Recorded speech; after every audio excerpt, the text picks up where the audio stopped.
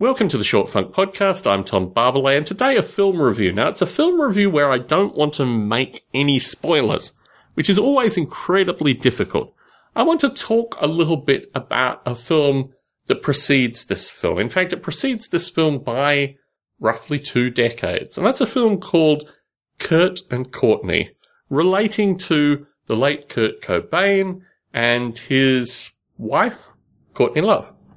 It's a very, very strange film of a series of kind of juxtaposed characters and trying to give you a strong indication of the people that were like 1 degree of separation from Kurt Cobain and Courtney Love. A series of really very curious characters. It left a number of unanswered questions, but also it was a series of constant contradictions. 2 decades later, Soaked in Bleach is an account of a single person who has voice recordings of people through this period. And this fellow is a private investigator that Courtney Love hired a few days prior to the death of Kurt Cobain to basically try to find Kurt Cobain. Kurt Cobain went missing just before his death. And that is all I'm going to say about this film associated with plot content. While I was watching this film, I was inspired to look up real estate prices in Washington State, in particular in Aberdeen. There's an element to this visually. There's also a series of other, documentaries associated with Aberdeen and these kind of things relating to Kurt Cobain specifically. But this documentary has a new and fresh approach.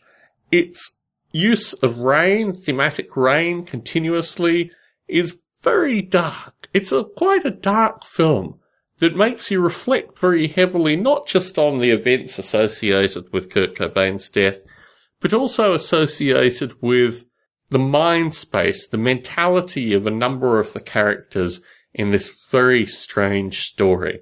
It's beautifully done. I thoroughly recommend it for people that enjoyed Kurt and Courtney, and also people that may have left the theatre through Kurt and Courtney, through just the way in which it was filmed. I don't think you'd have any complaints associated with Soaked in Bleach. One thing I will say for the film is it gives a very definitive set of ideas. It's very compelling in the way that it's presented, and actually it's quite complete in terms of these ideas.